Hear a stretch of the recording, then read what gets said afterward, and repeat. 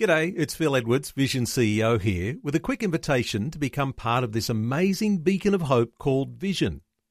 Together we can put our love into action to help people of all kinds build or rebuild their lives on the truth of God. Please consider the part you can play during our upcoming Visionathon appeal, remembering that it's your support that makes Vision possible, including this podcast. Audio on demand from Vision Christian Media. Exploring faith and the future. Neil Johnson and Bible teacher Dr. Kameel Majdali.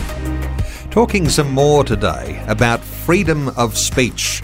We were talking recently, Kameel, about being offended, how easy it is to be offended ourselves, how easy it is to offend others. And as soon as there's regulation in all of that, it almost creates an ammunition that people can use against us if we were the ones saying something that might be offensive. Let's talk some more about the enemies of free speech. There are many enemies. Well, Neil, indeed, free speech is that precious, rare human right that has been valued in the West, but has been under continual assault. I believe probably from the beginning, but especially in our time, because when there was a more overt Judeo-Christian foundation in society, freedom of speech was pretty much unshakable, because in part, people were a little more civil as well. Let's bear in mind that the public square has become very rancorous and poisonous over the last decades, and that's because of what we call the cultural civil war in the West. It's half a century old, pitting the neoliberals or progressivists against traditional social conservatives.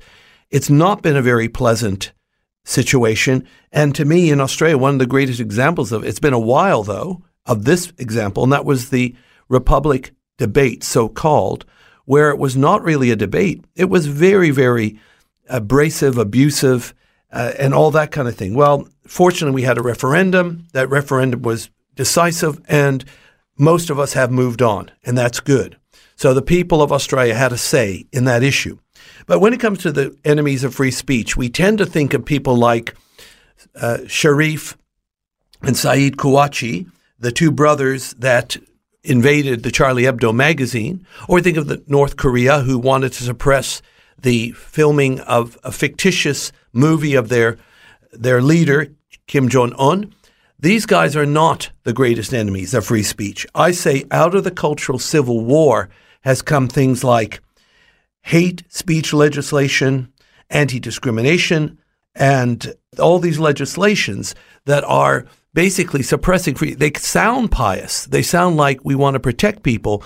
But what it does is it's trying to seal our citizens in bubble wrap, afraid they just might get offended. We can't live like that. It's stifling, it's suffocating, and it's wrong. How do you then try to regulate the way people might be able to be offensive without actually having a law? That's a good question. How do you regulate the offensiveness of people? And of course, offensiveness is one thing. When you raise it a few degrees, it goes from offensiveness to blasphemy. Now, of course, I'm not for blasphemy, and I'm not actually even for offensiveness, and I'm not for discriminating against people on the basis of their race or other things.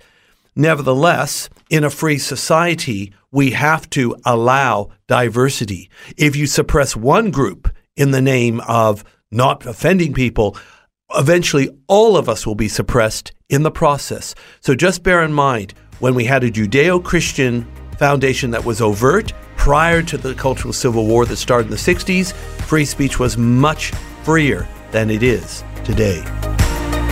Faith and the Future with Neil Johnson and Dr. Kameel Majdali from Teach All Nations. For more from Dr. Majdali, including books and DVDs on prophecy, Bible commentaries, plus today's and other episodes of Faith and the Future, go to vision.org.au.